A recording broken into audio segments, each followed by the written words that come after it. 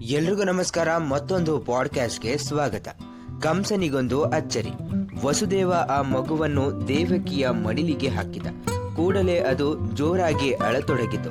ಸಂಕೋಲೆ ಮತ್ತೆ ಅವರನ್ನು ಬಂಧಿಸಿತು. ಬಾಗಿಲುಗಳು ಹಾಕಿಕೊಂಡವು.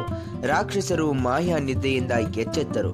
ಅಳುತ್ತಿರುವ ಮಗು ಗಮನಿಸಿದ ಅವರು ಕಂಸನಲ್ಲಿಗೆ ಓಡಿ ಮಗು ಹುಟ್ಟಿರುವುದನ್ನು ತಿಳಿಸಿದರು. ರಕ್ತಕ್ಕಾಗಿ ಹಾತೊರೆಯುವ ಮೃಗವೊಂದು ತನ್ನ ಶಿಶು ಶತ್ರುವನ್ನು ಕೊಲ್ಲಲು ನುಗ್ಗುವ ಹಾಗೆ ಕಂಸ ಸೆರೆಮನೆಗೆ ಧಾವಿಸಿ ಬಂದ. ದೇವಕಿ ಅವನಿಗೆ ಮಗುವನ್ನು ತೋರಿಸಿ ಬೇಡಿದಳು. ಅಣ್ಣ ನೋಡು, ಇದು ಹೆಣ್ಣು ಮಗುವೊಂದು ನಿನಗೆ ಎಂತಹ ಅಪಾಯವನ್ನು ತರುವುದಿಲ್ಲ. ವಸುದೇವ ಹೌದೆಂಬಂತೆ ತಲೆಯಾಡಿಸಿದ. ಕಂಸ ಕೂಗಾಡಿದ. ಅವನ ಮುಖ ಕೆಂಪಗಾಯಿತು. ದೇವಕಿಯ ಕೈಯಿಂದ ಮಗುವನ್ನು ಕಿತ್ತುಕೊಂಡು ಕಿರಿಚಿದ. ಹೆಣ್ಣು ಸರ್ಪವೊಂದು ಗಂಡು ಸರ್ಪದಷ್ಟೇ ಅಪಾಯಕಾರಿ.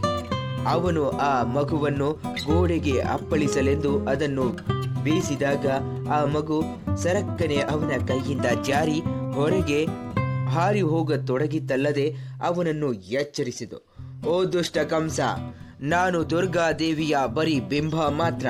ನಿನ್ನ ಸಾವು ಈಗಾಗಲೇ ಹುಟ್ಟಿಕಡೆ ಬೇರೊಂದು ಕಡೆ ಬೆಳೆಯುತ್ತಿದೆ. ನಿನ್ನ ಬದುಕಿನ ದಿನಗಳನ್ನು ಎಣಿಸುತ್ತಿರು. ಈ ಒಂದು ಪಾಡ್ಕಾಸ್ಟ್ ನಿಮಗೆ ಇಷ್ಟ ಆದರೆ ಲೈಕ್ ಮಾಡಿ, ಶೇರ್ ಮಾಡಿ, ಹಾಗೆ ಕಮೆಂಟ್ ಮಾಡಿ.